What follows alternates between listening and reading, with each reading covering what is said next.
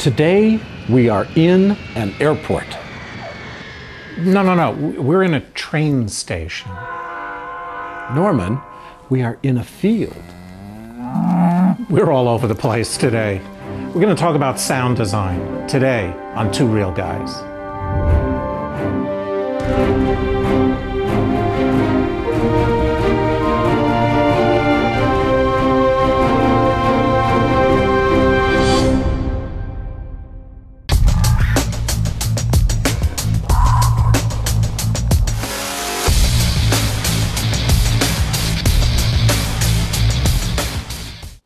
Hi, I'm Norman Hollyn. And I'm Larry Jordan. And welcome to the Two Real Guys. Norman, sound really speaks to the imagination. Well, sound design isn't the same as sound effects.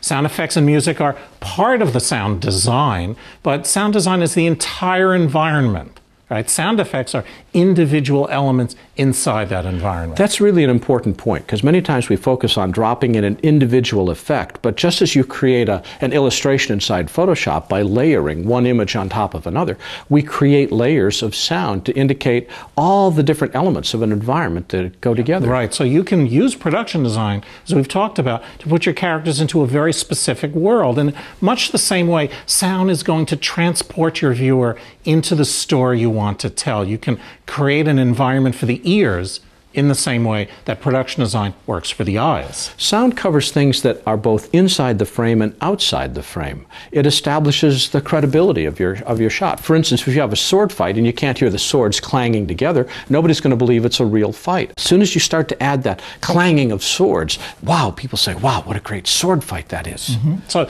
you will want to communicate that kind of thing to the person who's designing your sound, whether that's you or someone else. Now, in music, you talked about creating a spotting session. Does that mean that you would do a spotting session for audio as well? Exactly. I take the final film and I look at it top to bottom with whoever is going to supervise my sound design.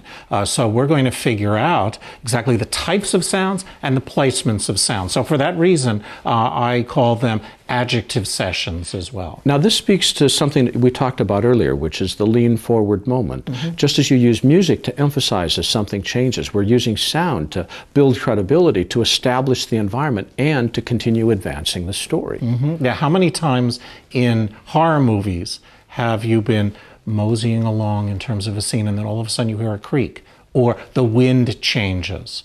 That is absolute. Thunder. Thunder's a big one. Thunder is a big one. Distant dog barking is another big one. So these are the types of things that you talk about. What sort of sounds create this world and where they should exist in the scene? Do you want a police siren? If so, where are the good places for it, right? You're going to be setting up much more than location. You're going to be setting up the character and the story of that scene. Well, let me give you an example.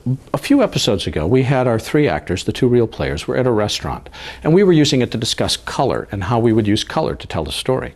Well, let's go back to that exact same scene and show how we can use that scene to establish a sound environment. Mm-hmm. For instance, let's say that our three actors are meeting at the restaurant, and there they are. And let's say that we want to say that it's an indoor restaurant. Obviously here, hushed sounds of china and silver clanking together. You keep your promises in love just as well as you have exceeded all promises. That doesn't give it enough reality. It isn't full. It isn't, yes. Because you know that's not what a restaurant sounds like. It's not just plates. Right? So you need to add another layer, and one of those might be what we call walla. Walla is a technical term that means an environment of sound, sort of generic noises that relate to a particular location. Yeah, very typically that's people talking without any definition. So it's not dialogue in the movie, it's actually people talking around our main characters. Shall we go, cuz? Fare ye well, fair gentlemen. I cannot say I thank you. You have left me speechless. All I have left is amazement. I am done in. Well, let's build on this. Now that we've got the indoor restaurant, let's take it from inside to outside. Yeah, let's move that same group of people, the same three, and put them in an outdoor cafe. So what would we hear? Well, we could hear the same plates clinking, maybe even the same walla. But now we're going to start to add things. We'll add traffic noises. There may be something going on a block or two over, some distant traffic as well as specific cars that go by. So it's going to feel different, and we'll certainly mix it differently. Sir, you have finally gotten what you deserve. If you keep your promises in love just as well as you have exceeded all promises.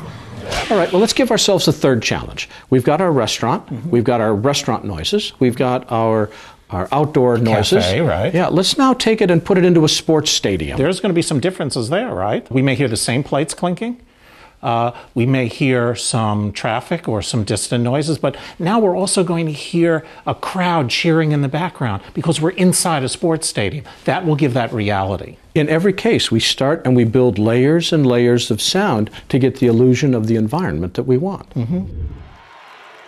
Shall we go, cuz I fare ye well, fair gentlemen. I cannot say I thank you. You have left me speechless. All I have left is amazement. I am done in. We've heard 3 different versions of our restaurant. Which one of these is correct?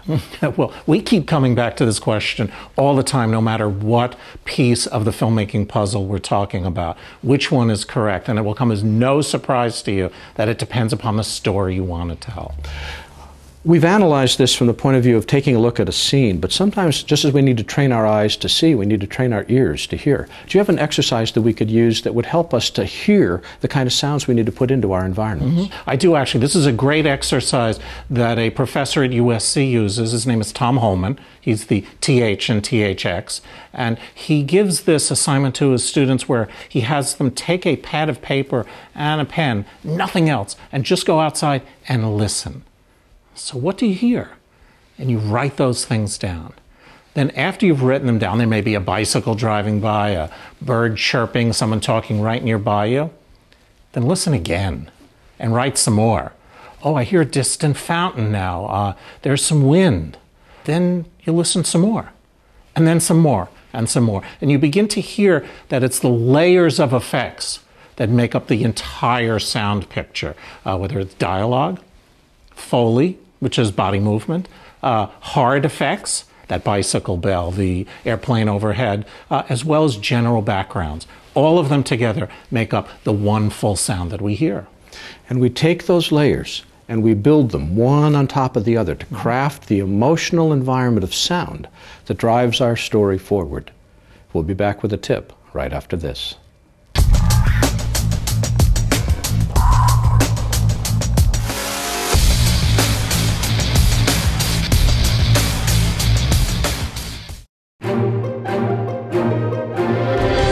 You never know how sound design is going to be influenced by your music, so don't forget to try both of them together before making final decisions on your soundtrack.